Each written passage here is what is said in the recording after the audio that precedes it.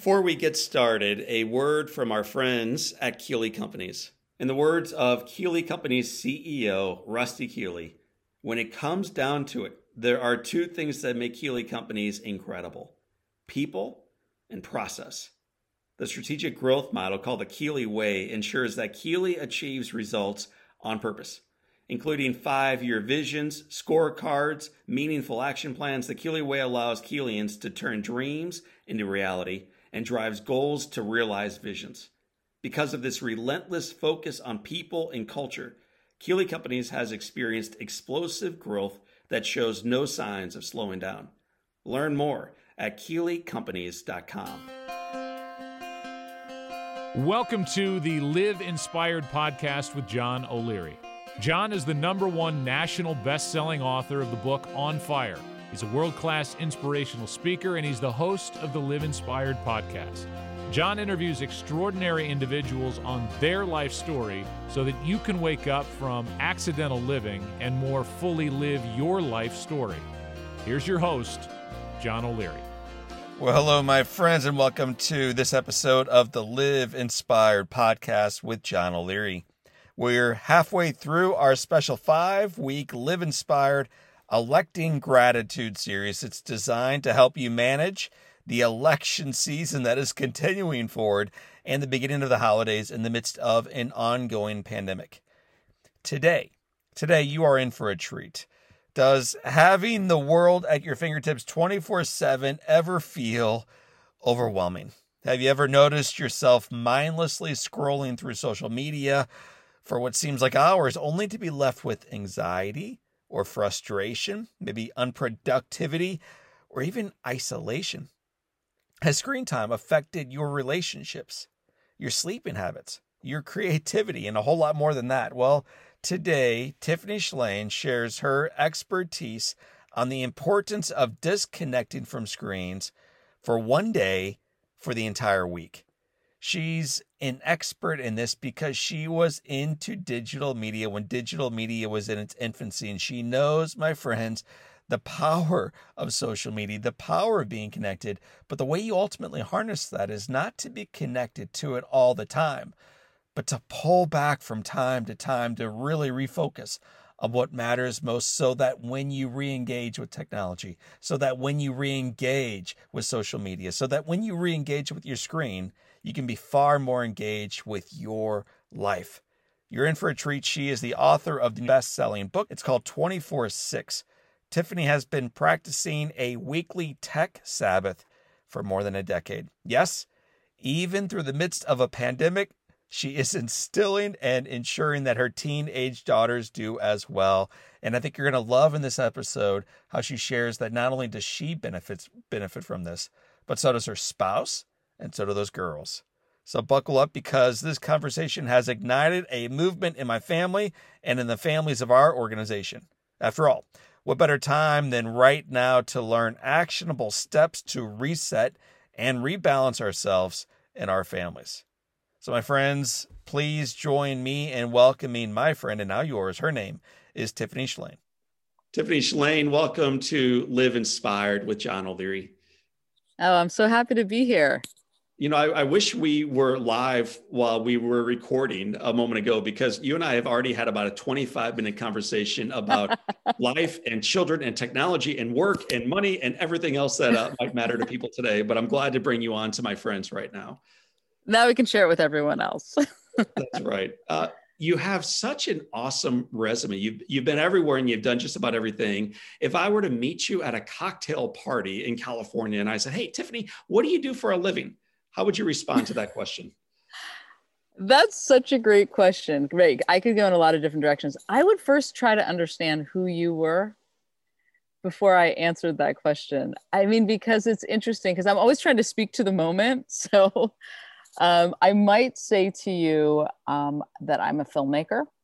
I might say that I'm an author. I might say that I'm a mom. It really depends. I mean, or I might say that I founded the Webby Awards, and if we're in a tech environment, I try to kind of meet where I am. I guess that's a good way to answer that, because I think I also I mean, if another woman were to ask me that, I think I'm also very sensitive. Like I might not say I'm a mother unless I first find out if they're a mother.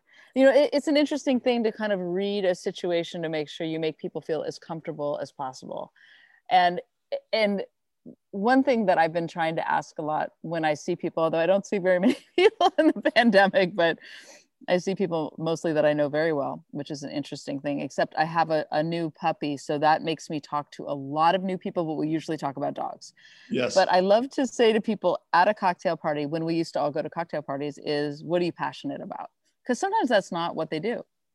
And that's always interesting too. This is a good question. Let me ask it of you. What are you passionate about? Making things happen, bringing important ideas out far and wide into the world, whether it's through film or words or lectures or happenings. That I'm very interested in inspiring people, educating, informing, and hopefully lifting them up to a higher place, which is why it's so perfect I'm talking to you. Sounds like we have similar aspirations. Yes, indeed. So, normally now we move forward, or we talk about the book that just came out a couple of weeks ago. I'm going to look a little bit farther back, though. There was a person in your life, several individuals in your life who had a profound influence on your life. And one of them had the first name Leonard. Oh, yeah. I know you made a whole movie about this gentleman, but he also went by the name Dad. Talk about your dad for a little bit to our listeners. He was like my own private Einstein, but I called him Dad, and he was brilliant. And he really was. I mean, he was a surgeon, and he wrote, 3 best-selling books, and then one that me and my brother and sister got published after he died. But he wrote a lot about the brain. He taught me everything about the brain. He wanted me to be a brain surgeon. He bought me the book, The Making of a Woman Surgeon, 4 times. And he brought a human brain to my 4th grade class in formaldehyde. And I loved learning about the brain. And from him, those were part of my bedtime stories. And I've made many, many movies about the brain. And he and I were incredibly close. We spoke every day. And he also did a lot of speaking. And we lived very similar lives. There was a beautiful period in our life where we were both on this planet. And we often spoke at the same conferences, which was very fun. And then tragically, the man who taught me everything about the brain got brain cancer. And it was a very quick, painful experience, but not actually beautiful also, because he knew so much about the brain. He knew what was happening. So he was very aware of how much time we had left to share everything we wanted to. And then he died, and it was like a 9-month period. And it was also the same period I was going through a pregnancy. So he passed away and my daughter was born within days. So it was a very dramatic moment in my life. And it was actually a moment where I felt like life was really saying, what matters to you, Tiffany? How are you living? How do you want to live? And that's when my family and I started turning off screens one day a week, which was almost 11 years ago. I'm calling them our tech Shabbats, and it's been like the best thing I've ever done in my life. And I think there's a lot of similarities to this moment that everyone's going through in the pandemic, where we all were kind of shaken by the shoulders going, what's important? What matters? We had to question, how are we making our living? Who we're spending our time with, our health, everything that we trusted was suddenly in question. But it helped us reappreciate what was right in front of us, the roof over our head, the people in our home, what really matters. So I think these moments of crisis can be incredible opportunities to rethink and make changes in your life. And that his gift to me was showing me how important it is to live fully and present for what's happening. He was a very present person. Like at his funeral, the most frequent thing people said to me, especially people I didn't know that came to his funeral, were like, your dad always made me feel like the most important person in the room. And with the cell phone coming out, kind of right around the time he passed, no one's the most important person in the room because everyone's got that phone right nearby to take you out of the moment. What was the one thing that your father taught you about life? And I wasn't nothing. Yeah, I mean, go ahead. Yeah, I hadn't planned on going so deep into your dad's story, but clearly he had such an effect on you as a child, as a young lady, as a woman, in his illness, in his death, and afterwards. It's shaped your life, and it's probably the reason why you and I are talking today. I think it changed the arc of your journey forward. So what was the one thing that dad taught you mattered most? That I was loved and I was seen. And I'm so grateful for that. I mean, I know so many women that didn't feel that way from their fathers, and it has such a reverberation. And I think my confidence as a woman, I'm often the only woman in a tech room, and there's no question that what I'm saying is, I mean, he actually thought women were more powerful. So he imbued me with this sense of being seen and loved that I think I was asked in this interview for the book tour, somebody was like, well, if there was one thing you could change in the world, what would it be? And of course, there was part of me that's like gender equality, the environment, democracy. And you know what I came down to is that everyone felt loved and seen. And I think so many of our societal issues is what happens when you don't feel loved and seen. And I just, it was such a gift. And I think about that a lot as a parent. And, you know, I fortunately married someone that also, from his mother, felt very loved and seen. And, you know, these foundational relationships, they just, I think it can be fixed if you find an amazing partner that can kind of love you out of whatever situation you had. But just to get very empirical, I do think, I mean, there's lots of other things he taught me, like how to live life and how to be passionate and think big and do big things and like take risks. But at the core, I think it was that being present and loving in a really present way is probably his biggest gift. You mentioned a moment ago, and we're just going to speed through the Webbies and your trip to Russia and everything else that you've done in your experiences through work. But you mentioned about 11 years ago, John, I lost my dad and I birthed my daughter. And these two experiences merged as one was the beginning of a decision we made, essentially a Sabbath on the weekends. Would you explain to me what you meant by that?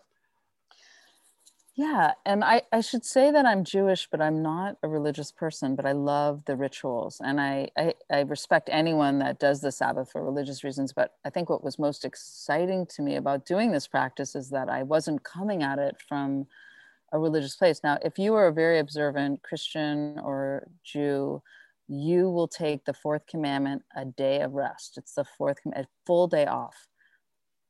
And mostly in today's modern society, only really observant people do that. But what was so exciting to me was that I'm a cultural Jew. I would occasionally light candles on Shabbat. You know, Shabbat is Friday night. But my family and I started like turning off all screens. We always have people over on Friday night. And it's this wonderful meal. We set the table. We make a lot of special food, and it's like this yummy night, unlike the other 6 days, which like working parents scattershot.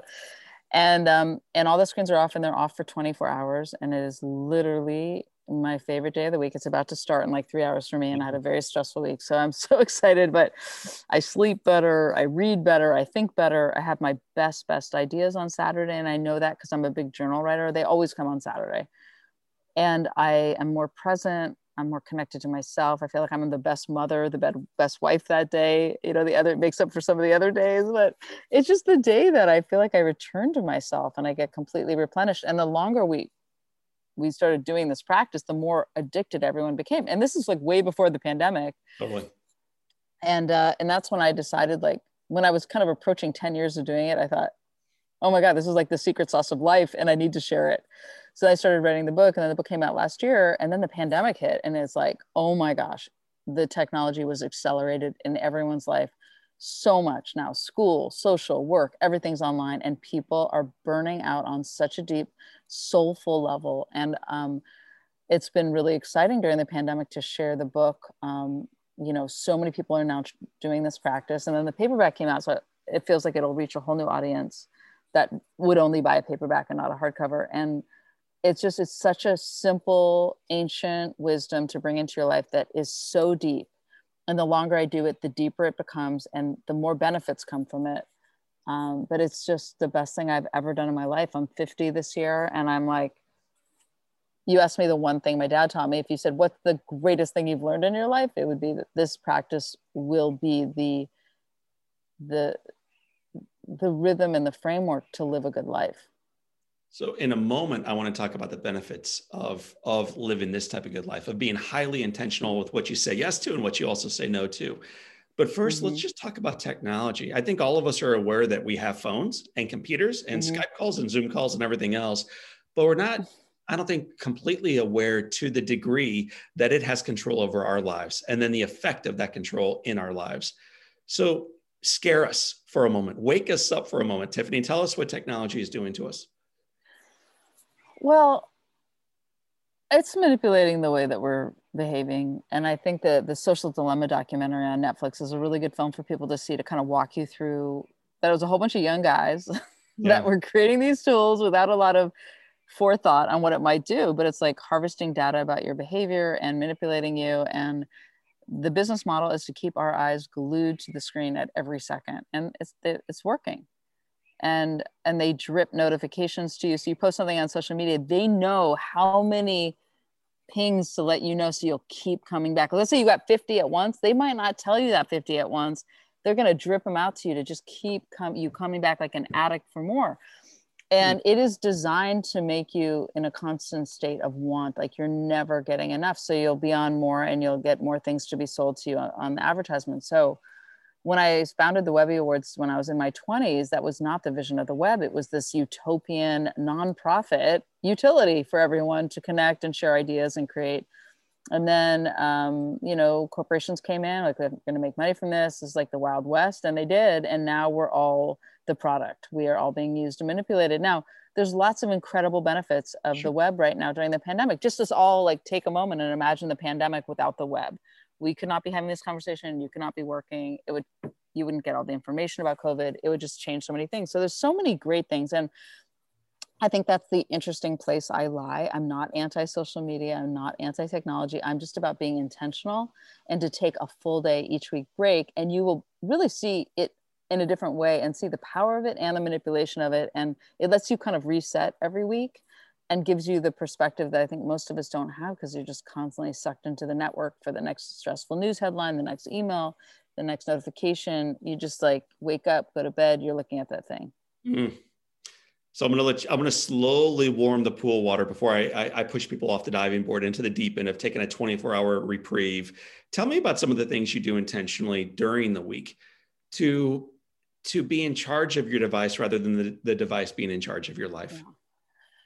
Well, yeah, there's a whole section in the book that I really go into the other 6 days, because actually the Tech Shabbat is the easiest day of the week to clear my head, because it's in a drawer. I mean, the phone isn't near me, and I love that clarity that's like out of sight, out of mind. I'm like, when I said that you're in a constant state of want on the web, when I turn it off, it's like this immediate switch of just appreciating what's right in front of me. I suddenly am like, oh, the garden, my cat, my daughter's smile, that whatever. It's like I'm suddenly so quickly switch from want to appreciation. Wow. It's amazing. So just for that alone. But the other 6 days, I've done all these little interventions to create boundaries. And the exciting thing about technology at the early days of the web is it removed every boundary. And you could work from anywhere, you could do anything, but I don't think that's necessarily a good thing, as we're seeing, like, you need boundaries. Boundaries are good. Boundaries can set you free, actually.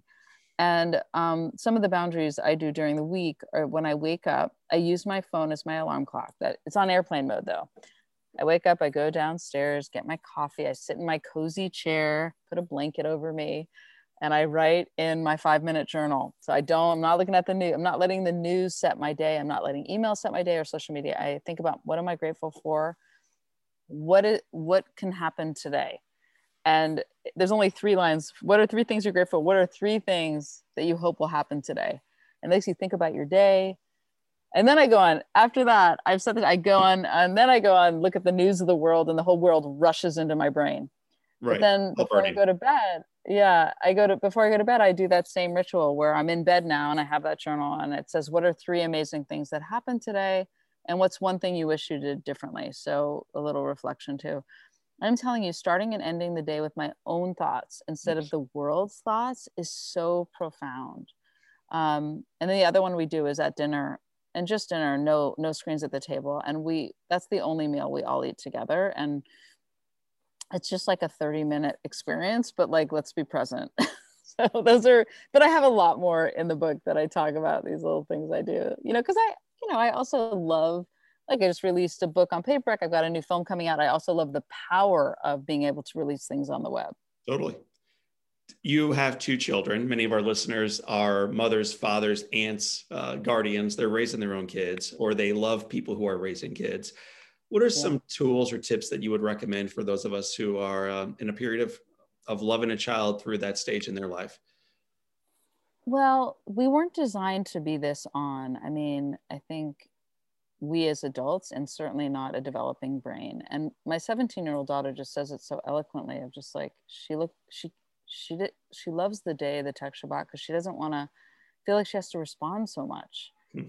And when there's a couple times a year, like this weekend, she's part of Junior State of America, which is like this student run thing. And she's not going to be able to get a tech Shabbat. And she's already told me she's bummed that she's not going to get a day off because she feels like she doesn't get that break. And she's always said tech Shabbats feel like they protect her from burnout, because she's applying to college this year. It's very stressful. And then our 11-year-old daughter, I would say that parenting is so much modeling behavior. So they're looking to us. So the other great thing about tech Shabbat is you're all putting the screens away. Because a lot of times you'll say, oh, my kids are on screens, but they're looking at us on screens.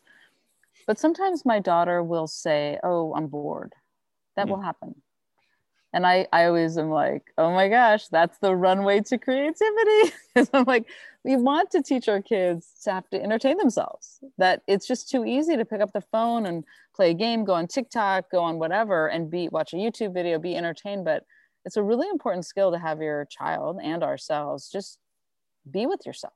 I mean, every great wisdom practice is ultimately about being able to quiet the noise and hear your inner wisdom that is usually too noisy to hear. So we need to teach our kids that it's okay to just be with yourself.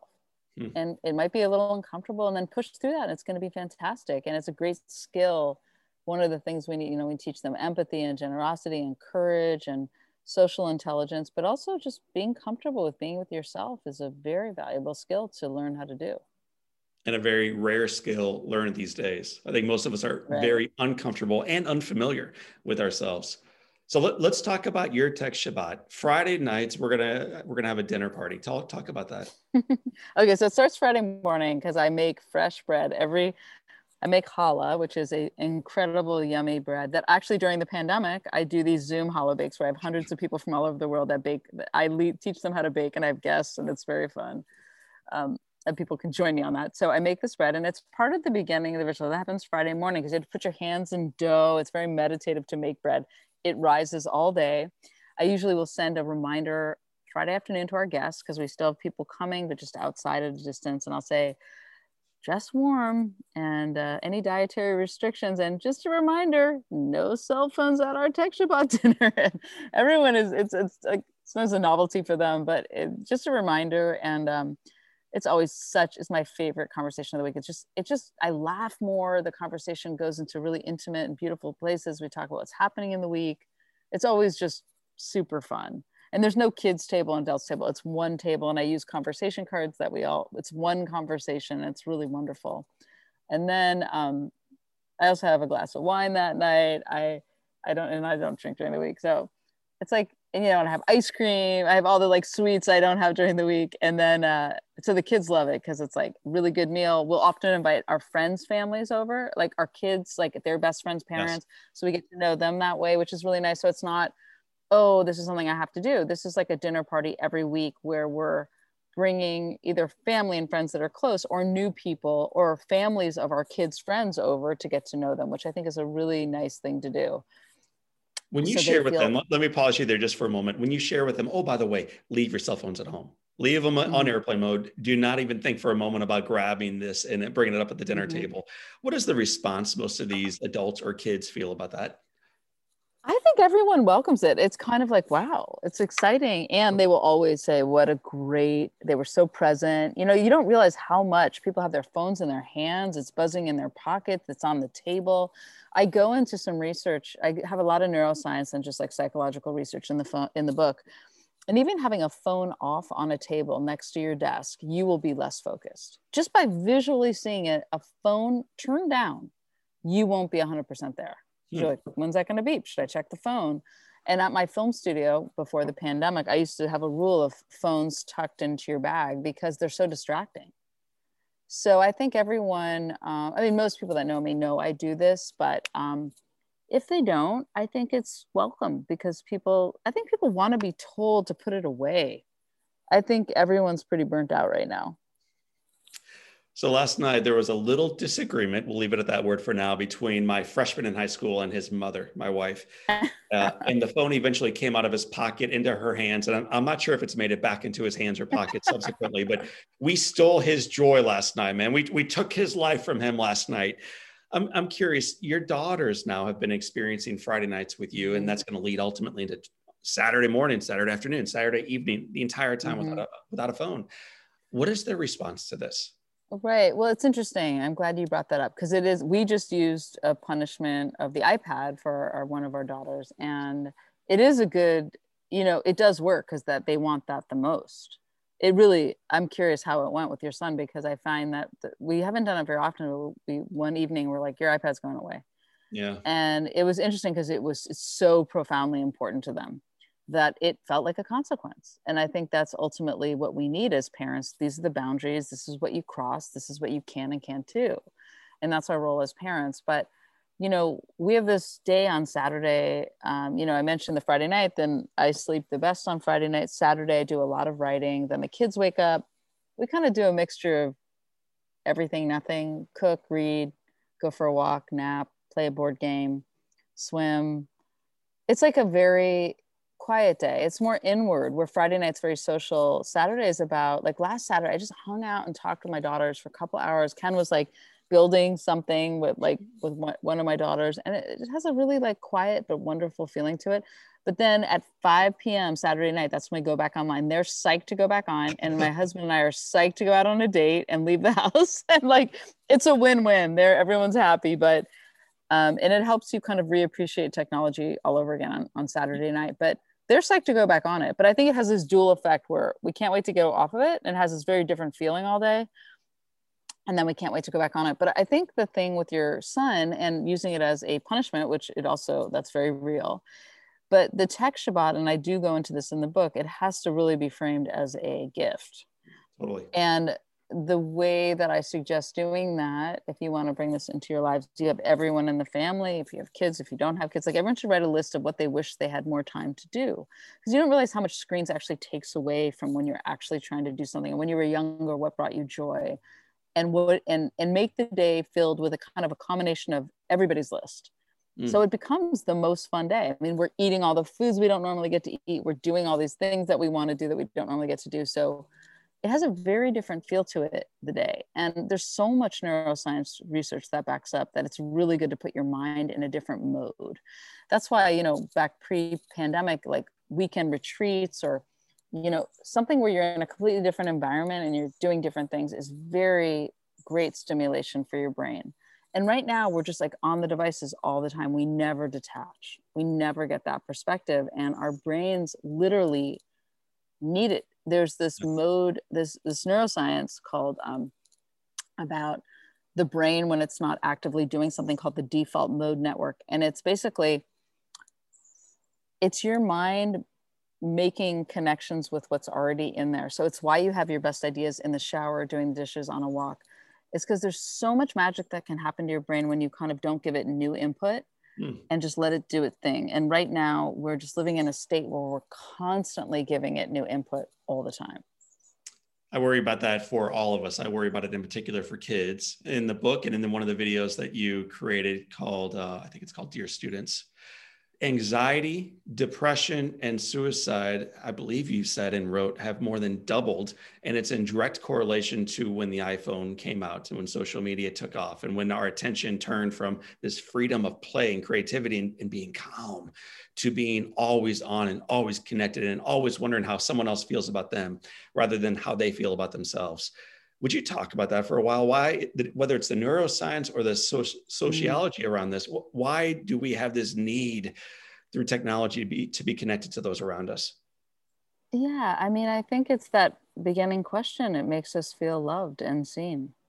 It's also primal why we need to feel connected to the phone. But I think the problem is that it doesn't always have the same feeling and meaning when you're not really in person.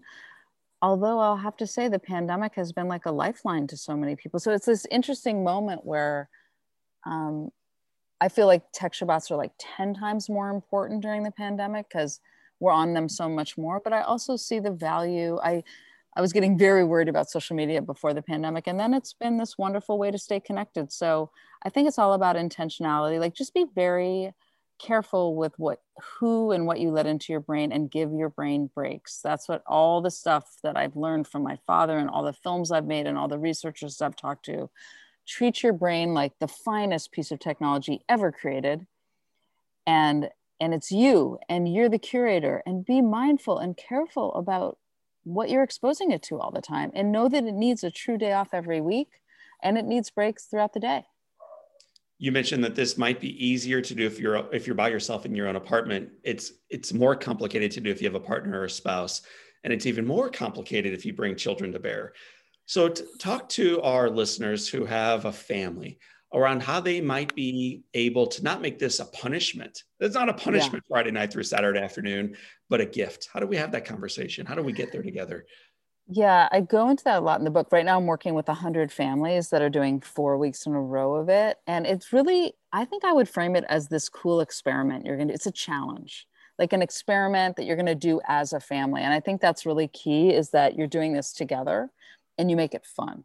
And I go into a lot in the back of the book, kind of resources, how to make it fun. But I think positioning it as something that is going to bring a lot back into our lives is a really wonderful way to position it. Also, you write quite a bit in the book about the power of silence and reflection. Why is that so powerful? Well, there's research that you need at least 2 hours a day of silence just for the hippocampus to like regenerate new cells. And I think that we're living in a society that's about optimizing every second. Like, we listen to a podcast as we're on a run, and we listen to the news in the shower, and I mean, now after I read that, I take a walk and I think, nope, I'm not going to listen to a podcast. I'm not going to call anyone. I'm just going to take a walk.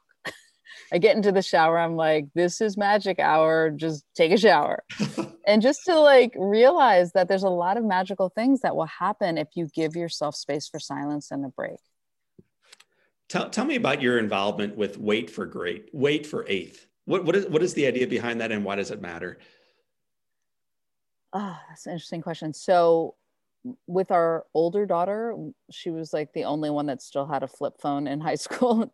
We eventually got her a smartphone, which I don't think they should be called smartphones, when she was, I think it was like December of her freshman year.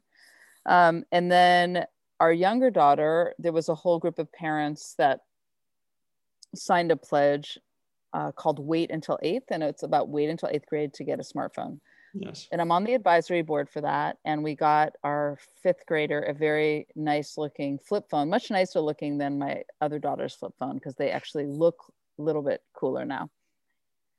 But, you know, I have to say, then the pandemic hit, and some of the parents that signed that pledge did get their kids smartphones or give them. And I'm wrestling with that right now, because I still believe, you know, she's got an iPad, which in some ways an iPad is like a big smartphone.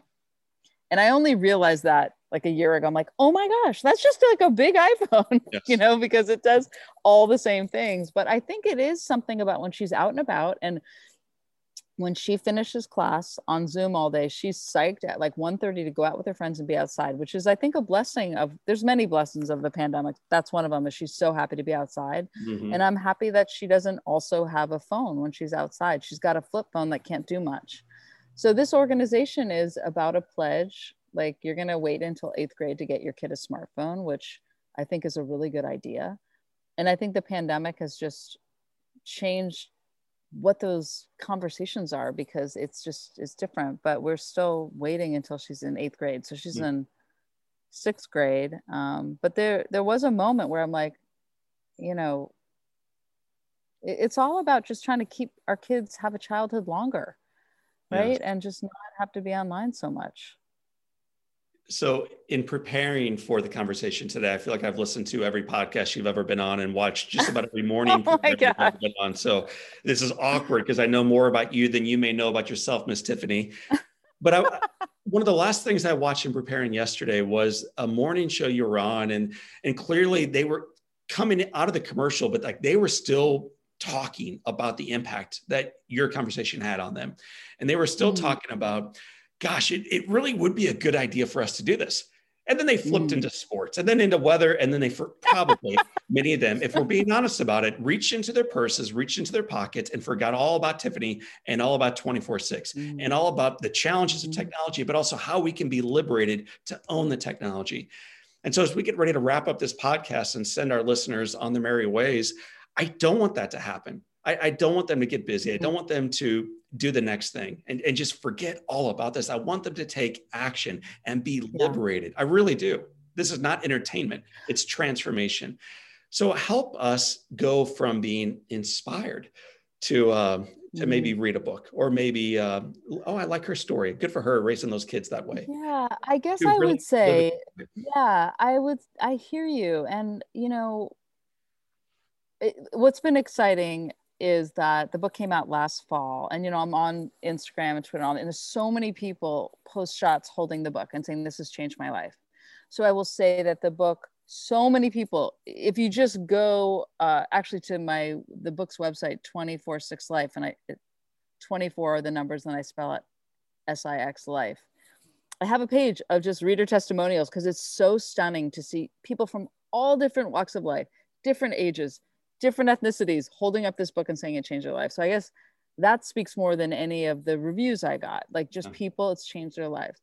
But sometimes, I'll read a book and it just moves me a little bit over to the left, moves me a little bit over to this, think twice before I do that. So I would say, I would love for your listeners to get the book. It's an easy read. It has, my personal story, but I have a lot of the why in there and a lot of things that will help convince maybe your partner to read the book. A lot of people will hand it to their wife, or husbands will hand it to their, back and forth. So I loved writing this book. I loved the response. It's meant so much to me. And I love that it's out in a cheaper version right now, just to reach more people. That's awesome. But I will also say, and I do a newsletter, and I'm constantly like in different ways sharing this message. But I do a lot of other things. I was kind of surprised that this was my first book. I always wanted to make a book about, it'll be my next book, but I was surprised this was my first book, but it felt so important to share this idea. But the other thing I would say is that what's the worst thing that can happen? Like, why not try it? It's free. It's simple. It could be the best thing you do in your life. It could be the thing that brings it all back together. So a lot of people are scared of turning off the phone. I think they think that the phone has all the power, that's connected to everything, but you have the power. There's so much wisdom and things that you have that we're just ignoring by always going to the phone for all of our energy. Tiffany, as we get ready to wrap up and move into the Live Inspired 7, I am looking at my clock. It's 3:54 in the great state of Missouri, in the city of St. Louis. That's where my puppy's from. My puppy's from St. Louis. Sorry. Your puppy's from a wonderful place. Bring your puppy home at some point. Back to Missouri, man. We could always use more puppies here. But I will take the challenge this weekend. I'm going to inspire my kids to view this not as a punishment, but as a blessing. And I can't wait to see what it does over the next 24 hours. So I really do appreciate you challenging us and certainly challenging me. And I give that same encouragement to our listeners to not just be moved, to think, wow, I'm glad she did that, but to imagine what it might mean for you in your life. And so, my friend Tiffany, as we move into the finish line together, 7 questions that tether all of our great guests. Begin with question number 1. In addition to the book 24/6, what is the best or most impactful book you've ever read? That answer would be so different at different stages of my life. But I think when I read Siddhartha when I was in high school, I was really moved by that. That's such a good question. Oh my God, I might just need to sit here for 3 hours and think about that question. I don't know if that can be rapid fire, but that's what I'll say right now. And you're right. Depending on where you are, you just lost your dad, and you need a different book. You just had a daughter, you need a different book. Exactly. Balancing 2 little girls, you need a different book. And so it is a matter of at what time are you talking about. But Siddhartha is one that we've had, I think, 3 different guests call Is that right? Yeah. Oh, that's interesting. Yeah, that book really, Yeah, it was the first book I read about a whole philosophy of thought and Yeah. Eastern thought, which has always really spoken to me. What is one positive characteristic or one trait that you possessed as a little girl that you wish you exhibited as brilliantly today? Huh. I thought you were going to go in different directions. My mom used to call me Miss Enthusiasm, but I still think I have a lot of enthusiasm. So I think I think I have a lot of the same qualities that I had when I was a girl. But that's another good one to think about. These are perfect things for me to think about on my tech Shabbat. You can ask these around the dinner table tonight with your new group of friends. Yeah. All right. So the book, the characteristic, give me one characteristic outside of enthusiasm. What else might it be? That I don't have anymore? Not that you don't have it anymore, but when you were little, it just, oh man, you exuded this one characteristic, and through time and challenge and being a little bit more pragmatic. I think I used to laugh all the time. Now I really only laugh like on my tech Shabbat. I wish I made more space. I love laughing so much. And as a kid, I was always laughing. Totally. We need to create space to laugh more. Tiffany, if your home caught fire and all living things, whether they be puppy dogs, husbands, or kids, are out, and you have an opportunity to run back inside and grab one item that really matters to you, what's the one thing you would grab? Yeah, my photo albums. Yeah. My dad's watch. Your dad's watch. It's broken. It's been 4 p.m. for 11 years. I don't care. I love that watch. Well, it's going to be on time in about 2 hours and 3 minutes. If you could sit on a bench on a perfect California day and have a long conversation with anybody, living or dead, who would you like to be seated next to? My dad.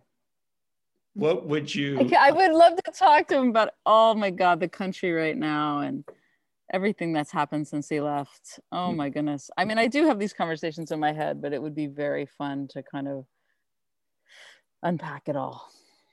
What's the best advice Dad or anybody else ever gave you? My mom, she's a psychologist, and she always says, enjoy the process. It's all process. All of life is process. So don't try to get to the finish line because it's all in the process. So enjoy all the stages of wherever you are. What would you tell your 20-year-old self? Be patient. I was very impatient with doing everything I wanted to do. And often the things in my head didn't come out in the way I hoped when I was that young. And as I've gotten older now, they finally do. And just to have patience with the creative process and getting older and wiser. Tiffany Shlain, it has been said that all great people can have their lives summed up in one sentence. How would you like your one sentence to read?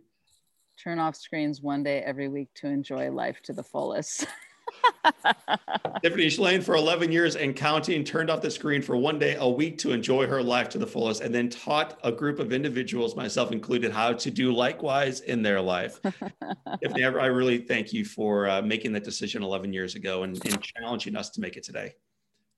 Oh, it has been such a pleasure. I wish we lived near each other. I'd have you over for Shabbat because you're amazing. And I wish I could do the same questions right back to you. So maybe we'll get the opportunity someday. I look forward to it, maybe on a Friday night meal. Oh, that would be so great. All right, well, have a wonderful weekend. Thank you for making ours. My friends, that is Tiffany Shlain. She's the author of 24/6. My name is John O'Leary, and today is your day. Live inspired.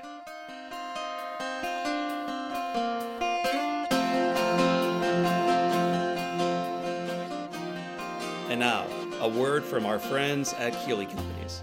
What started in 1976 as a local paving company has grown into a national provider of construction, infrastructure, wireless, technology, development, and logistics solutions. Over 4 decades and 1,800 Keelians later, Keeley Companies' roots still guide them.